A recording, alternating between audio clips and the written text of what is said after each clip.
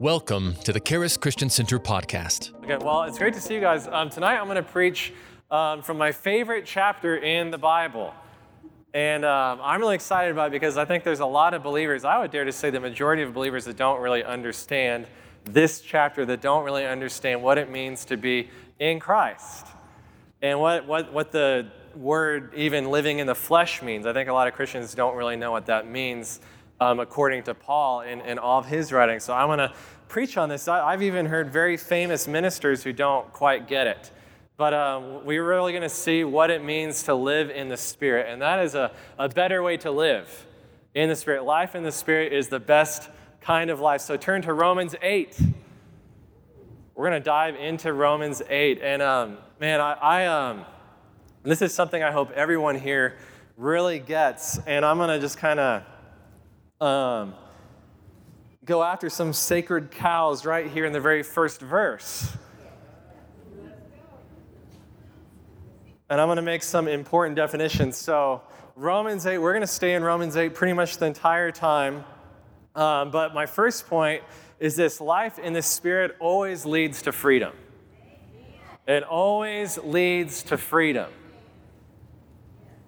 And life in the Spirit, it comes from being born again. It comes from being in Christ Jesus. And I'm going to just lay it out here in the very first verse. It says, "There is therefore now no condemnation." Condemnation is not freedom. How many of you have ever felt condemnation? How many of you have, like other people have put condemnation on you? That is not freedom. Condemnation is not freedom. Guilt is not freedom. Shame is not freedom. God does not want you to be chained to condemnation. There is therefore now no condemnation to those who are, these are three important words, in Christ Jesus. Say, in Christ Jesus. So to be in the Spirit, you have to be in Christ Jesus, right?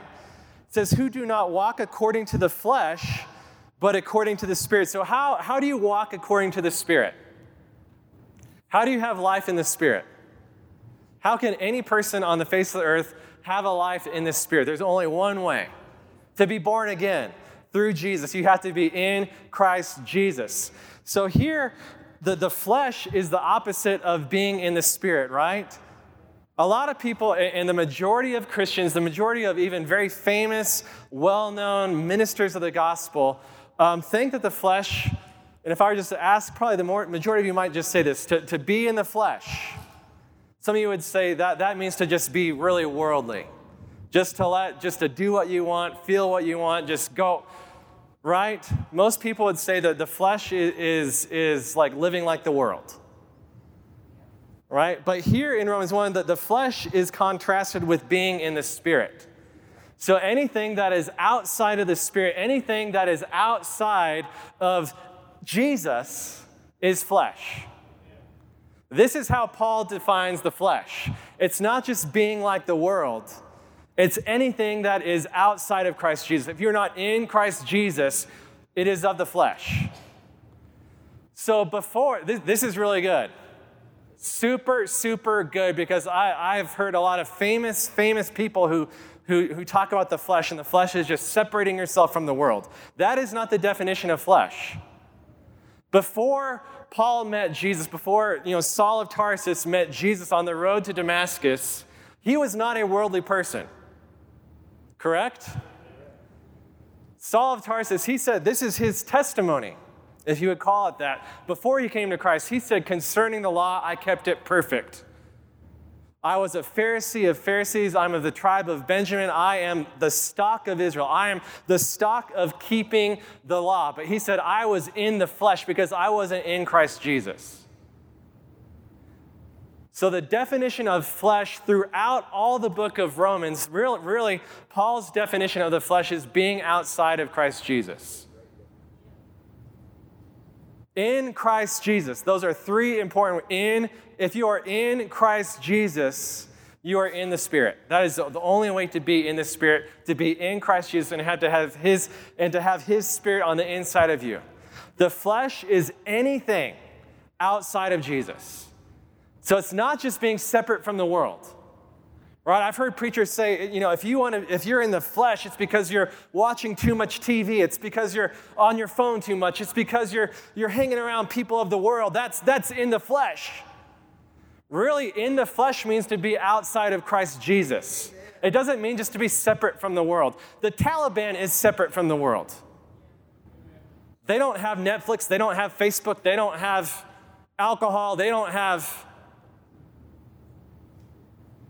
They're very separate from the world, probably more than most of us here right now. So separate that, it's just crazy. So the flesh, the biblical definition, the gospel definition, Paul's definition of the flesh is anything that is outside of Jesus. There is therefore now no condemnation to those who are in Christ Jesus, who do not walk according to the flesh. So the flesh just means to walk like you don't know Jesus, to be outside of Jesus. So before Paul met Jesus, he was in the flesh. And the way he talks about the flesh is trying to do anything apart from Jesus. And we'll see that all throughout this chapter, Romans chapter 8. So what does it mean? How do you walk in the Spirit? There's only one way to be in the Spirit. It's to be in Jesus, because it's His Spirit. And what is the definition of the flesh? It's not to be worldly. It's to be outside of Christ Jesus. So you could actually be very separate from the world, but also be very much in the flesh.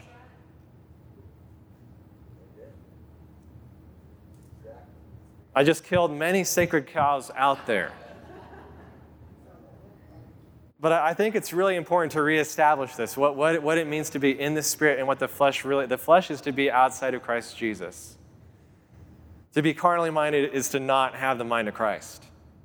We'll talk about that here in a bit. So life in the Spirit always leads to true freedom. If you are in Christ Jesus actually came to free people. Jesus said this in John 8:36, "Therefore, if the Son makes you free, you shall be free indeed." He freed people from sin. He freed people from sickness. He freed people from religion. He freed people from condemnation. He freed people from the penalty of the law. He freed people from death. He wants to make us free indeed. Verse 2, "For the law of the Spirit of life." I love that. He's making this a law now. This is a spiritual law. And he's contrasting this from another type of law. He's contrasting it from another type of law, the law of Moses, which is actually a law of the flesh. Because the law of Moses was you have to keep all these rules, you have to follow all these rules, but you have to do it on your own, in your own strength, apart from Jesus. And Paul said, before I met Jesus, I actually kept that thing perfectly, but I was completely in the flesh. Maybe you've, for some reason, kept most of the law. You don't walk further than 100 yards on the Sabbath. You don't make a fire on the Sabbath. You don't eat you don't eat scallops and shrimp, and you only wear a garment made from one type of material. The law, it's not freedom. The law of the Spirit of life in Christ Jesus. Again, those three important words. The law of the Spirit of life. If you want to be in the Spirit of life and abide by those laws of the Spirit, this new Spirit that we have in Christ Jesus, you have to be in Christ Jesus, and it makes you free from the law of sin and death. You can't live according to the law of the Spirit of life, this law of freedom, being in Christ Jesus, and trying to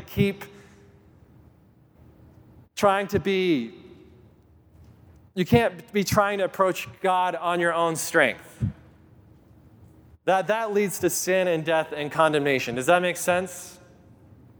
So this law of the Spirit of life. And when you come into Jesus, you actually get to operate by new types of laws. There's laws of the Spirit of life. There's laws of faith. There's laws of kindness. There's laws of love. There are so many laws that we get to laws of grace that we get to partake in. And I was just thinking about this. When we come into Christ Jesus, there's such a radical shift. There's kind of hundreds of years ago, and it still exists today, there was like a split kind of in the Protestant church where people think that you're either predestined to salvation or you're predestined to damnation. So there's kind of a split, and many people still kind of think along that track. It's called a Calvinist versus Arminian. And we're very much more Arminian, where we believe that it's your will to choose Jesus or not. Calvinists think you're either born to live or born to die.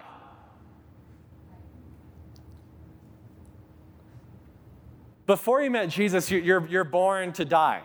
But when you meet Jesus, your destiny actually shifts.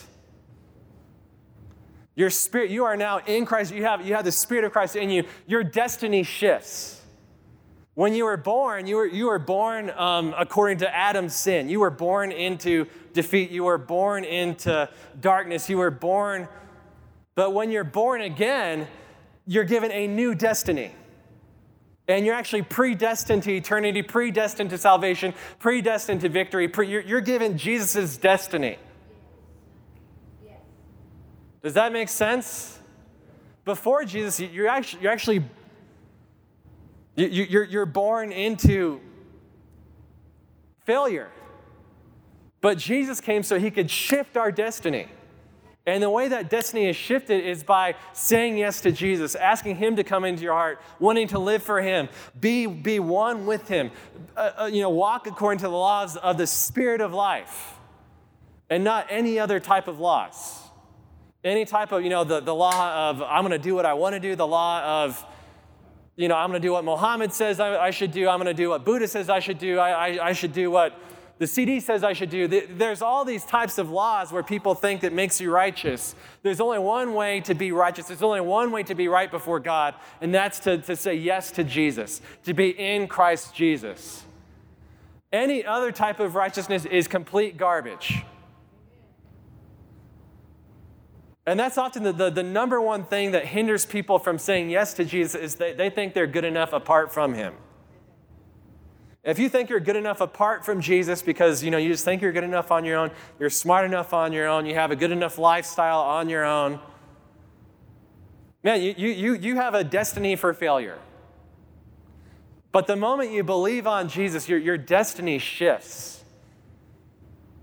Does that make sense? I'm going to think about that some more, but I think it's actually really profound and really true. You actually have a shift in destiny. Verse 3, for the law, talking about the law of Moses, could not do, and that it was weak through the flesh. So the law wasn't perfect. It says it's weak through the flesh because the law, to keep the law, it's all about you. It's not about Jesus. It's all about you and your own strength and your own goodness and your own virtue and your own, even if you kept it perfectly, which Paul did, he said it's still weak. And the reason why it's weak is because the law cannot change you. The law cannot change your destiny. The law cannot change who you are. The law cannot change your heart.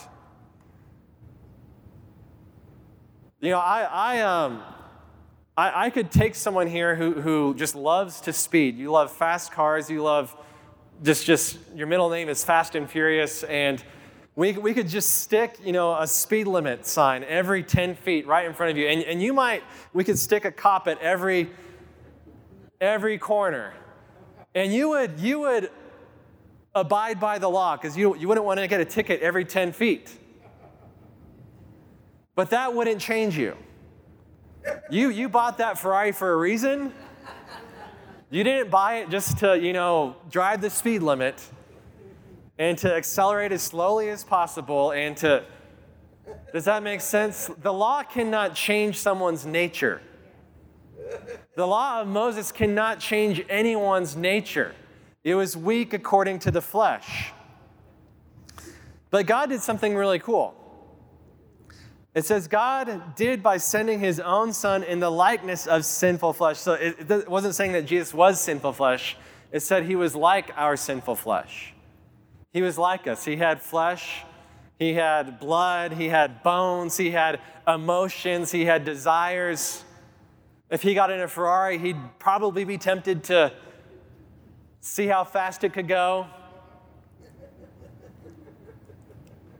He was tempted in all points like us, but yet without sin, right? It says he actually condemned sin in the flesh. He condemned it in the flesh that the righteous requirement of the law might be fulfilled in us who do not walk. So the righteous requirement of the law might be fulfilled in us. When we believe on Jesus Christ, the law is like, if you do this, you get this. If you do this badly, you're going to get cursed. If you do this right, you're going to get blessed. You're going to get these promises if you do it right.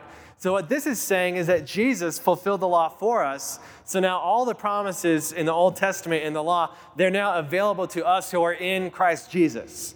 If you are in Christ Jesus, all the promises. So don't throw away your Old Testament, because there's a lot of good stuff there. I love the Old Testament because I see Jesus all throughout it, but it also points to what we get in Christ Jesus. So all the promises from Genesis to Malachi, to Matthew, to Revelation, they're all available to us through Christ Jesus for those who are in Christ Jesus. 3 important words, in Christ Jesus. Amen? He fulfilled it for those who do not walk according to the flesh. So what's he saying? Walk according to the flesh. Verse 4, again, we're not going to change our definition of flesh. Verse 4, the righteous requirement of the law might be fulfilled. Wait, by trying to keep it? Not walking according to the flesh. So that's saying not walking apart from Jesus. Yeah, that's great. The flesh means to be out of Christ Jesus. The Spirit means to be in Christ Jesus. Man, this is awesome. This makes verse 4 just make a lot of sense to me. That the righteous requirement of the law might be fulfilled in us who do not walk. It's not just trying to be separate from the world. Again, if you're just separate from the world, that doesn't mean that you're righteous, right? There are people that are separate from the world who are horrible, ungodly, filthy people. Take the Taliban as an example. I'm using extreme examples for you.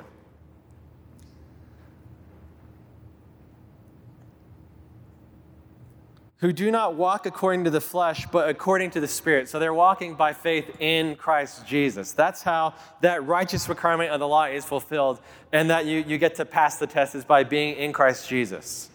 Being in the flesh, walking according to the flesh is walking apart from Christ Jesus. And I have news for some people here today. The world back then looks a lot like the world does today. Some of us think the world is so much worse today, and being worldly, it's so much worse. The world and the lifestyle of the world, the lifestyle of the Roman Empire during when Paul wrote this was very ungodly. Very similar to today. You could say, how could you say that, Pastor Aaron? We have drag queens trying to read to children in libraries. We have people trying to change genders. The world has never been this messed up.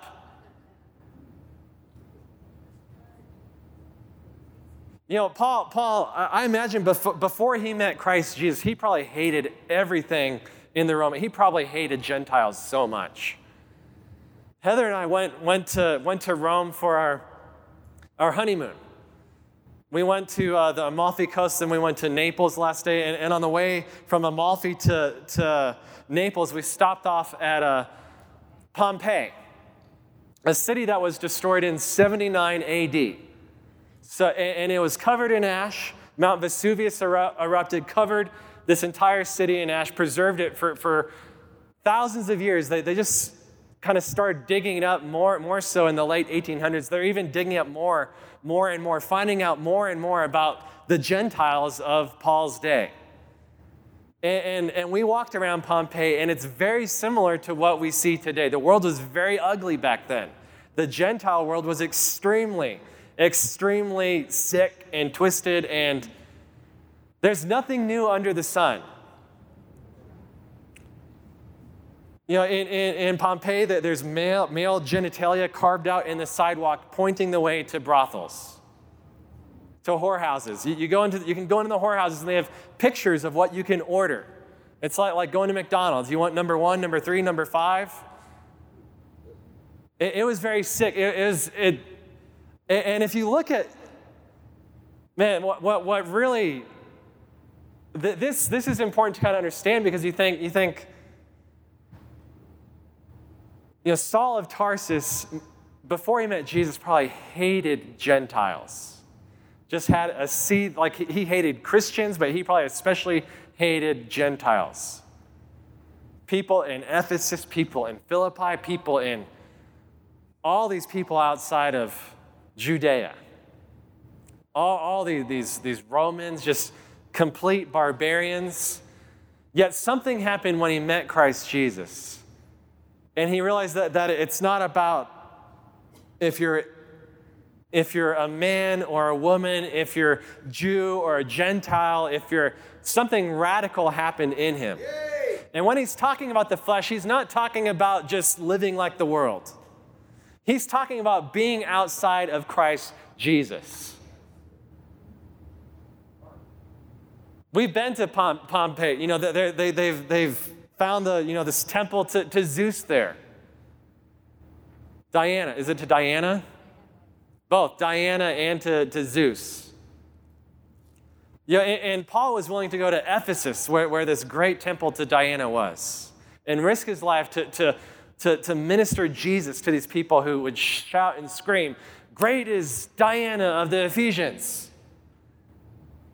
He was willing to risk his own life to tell people about Jesus. So when he's talking about the flesh, he's not talking about being worldly. He's talking about being outside of Christ Jesus.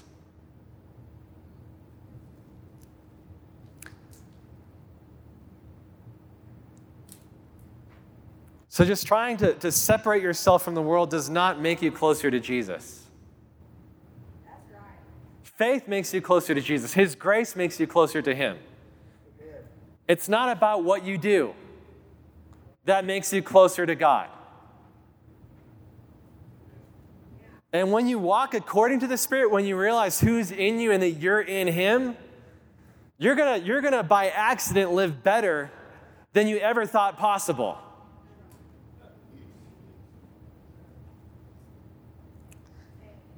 This is really good. Verse 5, for those who live according to the flesh set their minds on things of the flesh. So this isn't just talking about, people of the flesh just, watch dirty films all the time. No, he's talking about people who are outside of Christ Jesus, even people who are trying to get to God apart from Jesus. They're going to be setting their minds on things of the flesh, which includes their own performance. Does that make sense? Every time you see flesh, don't think just being worldly. Think being apart from Christ Jesus, trying to approach God apart from Christ Jesus. Making it about you and not about him.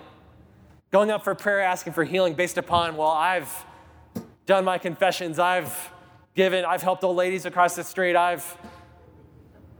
this is why God should take care of me. Your focus is on the flesh. Amen. This is awesome. Romans 8. And after you have this understanding of the flesh, you can go back and look at Romans 7 and see what he's really talking about. Who shall deliver me from the flesh? Jesus Christ. Not your own performance, not living according. Jesus Christ. The Spirit of life. That delivers us from that chains of everything apart from Jesus.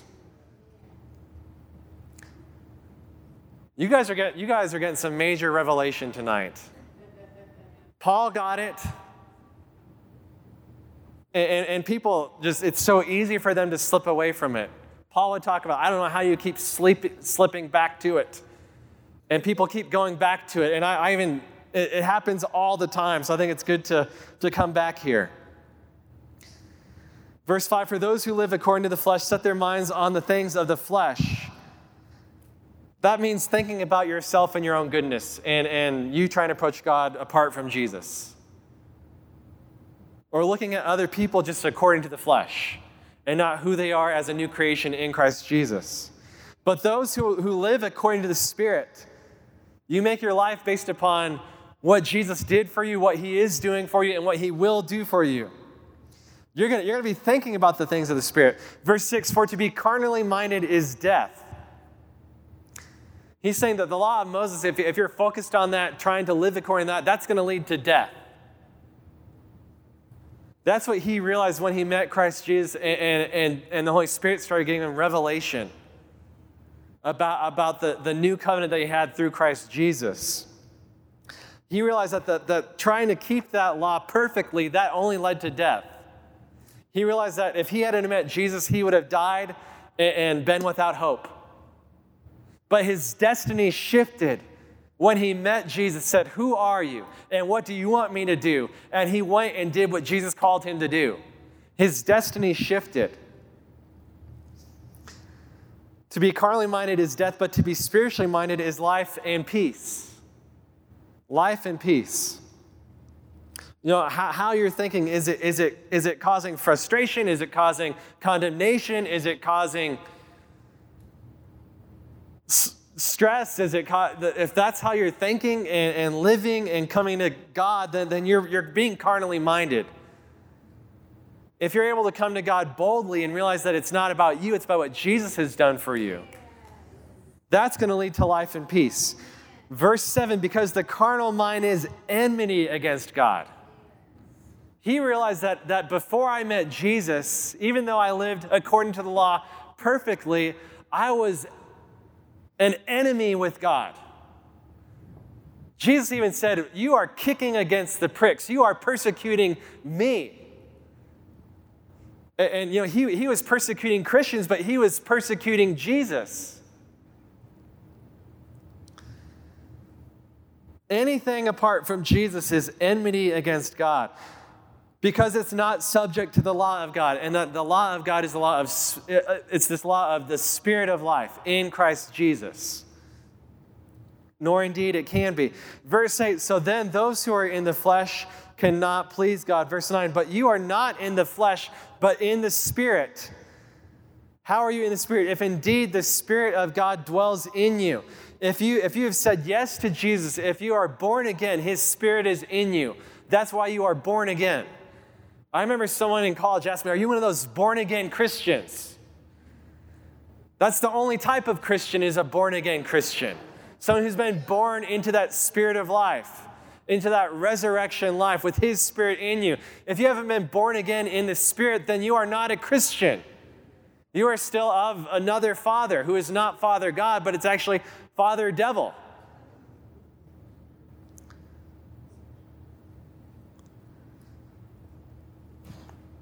You are not in the flesh, verse 9, but in the Spirit. If indeed the Spirit of God dwells in you now, if anyone does not have the Spirit of Christ, he is not his.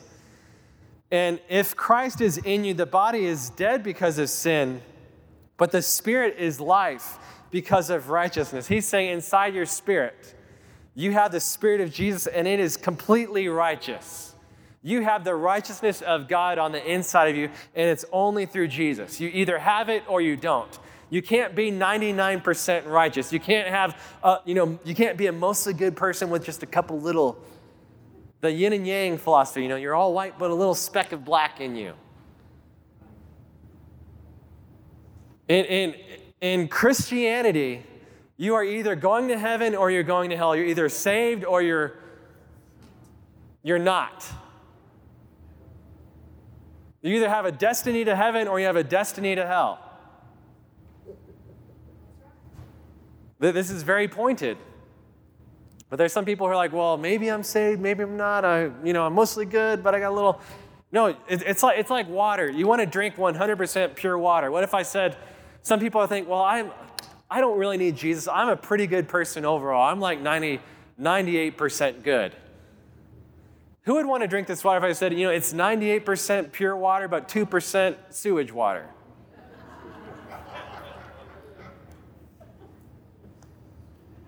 You're either pure inside of you or you're not. You either have Jesus inside of you or you do not. You either have light or you have darkness.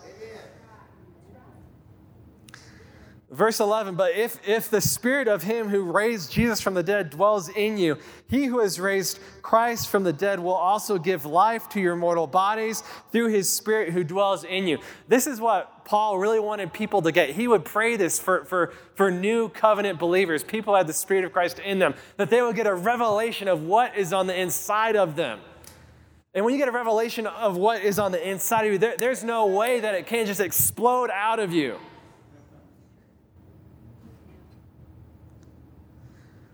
All right, verse 12, we're going to go on. So the Spirit-filled life, it always brings freedom. Point number 2, the life in the Spirit will always lead you home to the Father. It will always draw you closer to the Father. Anything that draws you away from the Father, it's not life in the Spirit.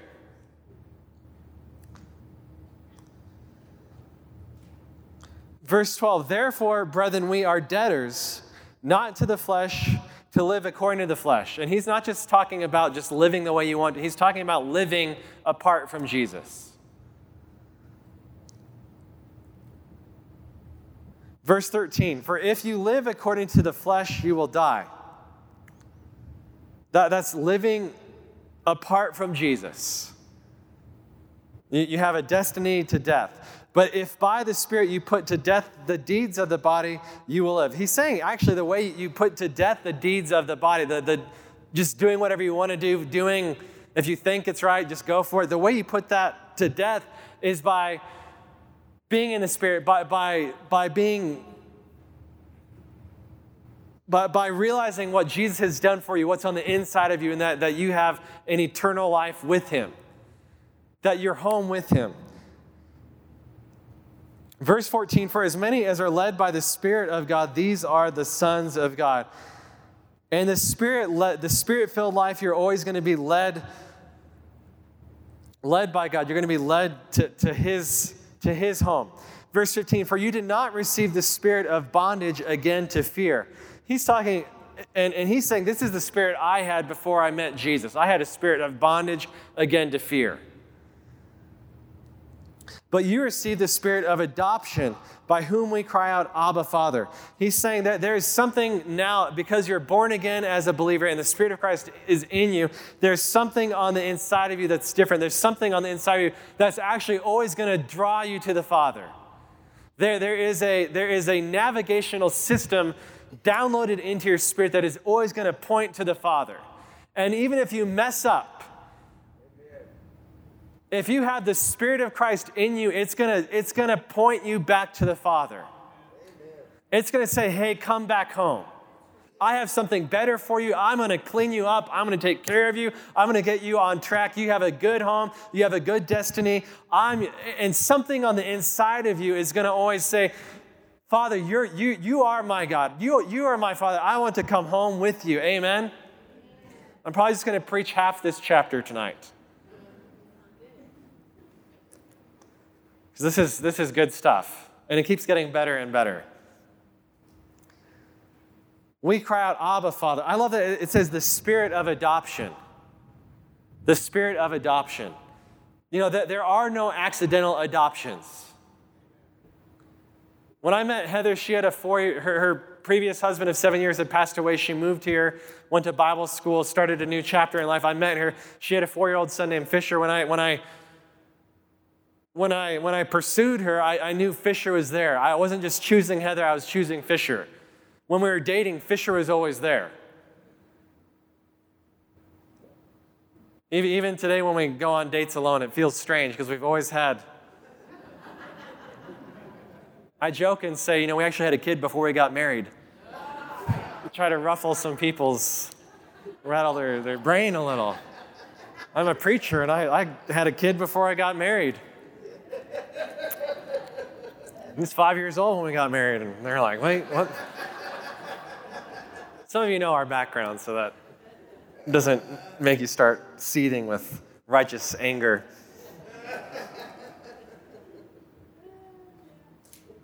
Verse 16, the Spirit Himself bears witness with our spirit that we are children of God. The Spirit of God is always going to remind you that you're a child of God. I have a place for you. I'm not going to leave you. I'm not going to forsake you. I've gone to prepare a place for you. There are many mansions. It's a good place. And you have something in this on the inside of you that realize you have a Father. Man, there is an orphan spirit in the world today. Like an orphan spirit, like no one cares about me, no one loves me, no one wants to take care of me, I'm not accountable to anyone. I can just do whatever I want to do. That's not from God. That orphan spirit, it's not from God. It's actually from the devil. And one thing the devil tries to do is say, God doesn't really love you. You don't really... But that spirit on the inside of you is going to say, no, devil, you are wrong. Go to hell, Satan. I rebuke you. I'm going to rejoice. I'm going to shout. I'm going to praise God that I'm on the way to heaven. I have a destiny. I have victory. I am a son of God. I'm a daughter of the King. We have a little quote over Ada's crib. It says, Ada Quinn, I am a daughter of the King, who is not moved by the world. For my God is with me and goes before me. I do not fear because I am his. We pray that over her every night. And she kind of, in her broken 2.5-year-old language, speaks it along with us.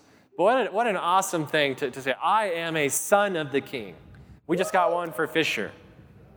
I am not moved by the world. His Spirit bears witness with our spirit that we are children of God. And if children, man, this is so good. If children, then heirs of God. And I love something that he says specifically in this verse in Romans 8:17. Joint heirs with Christ. Now this word, this joint heir with Christ, this will make a lot of people mad. A lot of people who don't understand what the biblical definition of flesh means, what the biblical definition of being in the Spirit means. If the Spirit of Jesus is on the inside of you, if you are born again, you are joint heirs with Christ. Now, a couple years ago, I had someone research the Purdue lineage, my ancestry, and they went back like 13 generations of Purdue's. And they went back, I always thought Purdue, my dad told me this, Purdue in modern French means lost. And I have a habit of getting lost. And I thought maybe it's this thing that needs redeemed in the lineage of Purdue's. And when they researched it back, they found that Purdue, it's actually from medieval French, which is par Dieu, which means for God. It's a vow name, for God. It's like taking a vow for God, and you can't swear by anything greater than for God. Amen? So the Purdue's 13 generations ago came from France, and they went to England just for like one generation to England. And when they got to England, it says their occupation on their immigration form, it says their occupation was a Huguenot. A Huguenot really isn't an occupation, it's a religious belief. They were French Protestants. At the time, they were probably fleeing persecution from the French Catholic Church.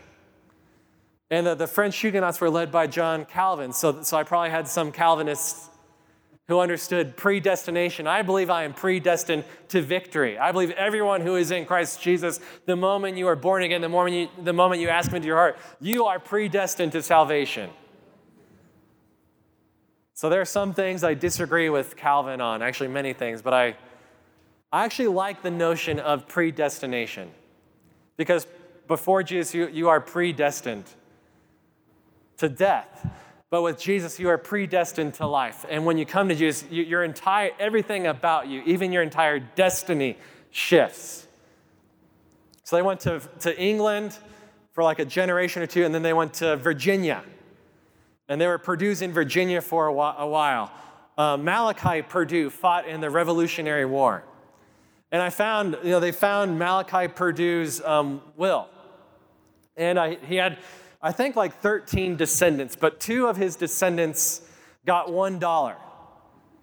And he said, for reasons known to me and myself and no one else, this Purdue gets $1, but the other ones got quite a bit. They got properties, they got houses, they got some of there were greater heirs and there were lesser heirs. Some people think, that there are greater heirs and there are lesser heirs. And right here in Romans 8:17, it's saying we are joint heirs with Christ Jesus. There are no $1, this is my will for you, just barely get by. No, if Jesus got it, if it's part of his inheritance, it's part of your inheritance if you are in Christ Jesus. That means that resurrection that he got, that we can have his resurrection in us as well.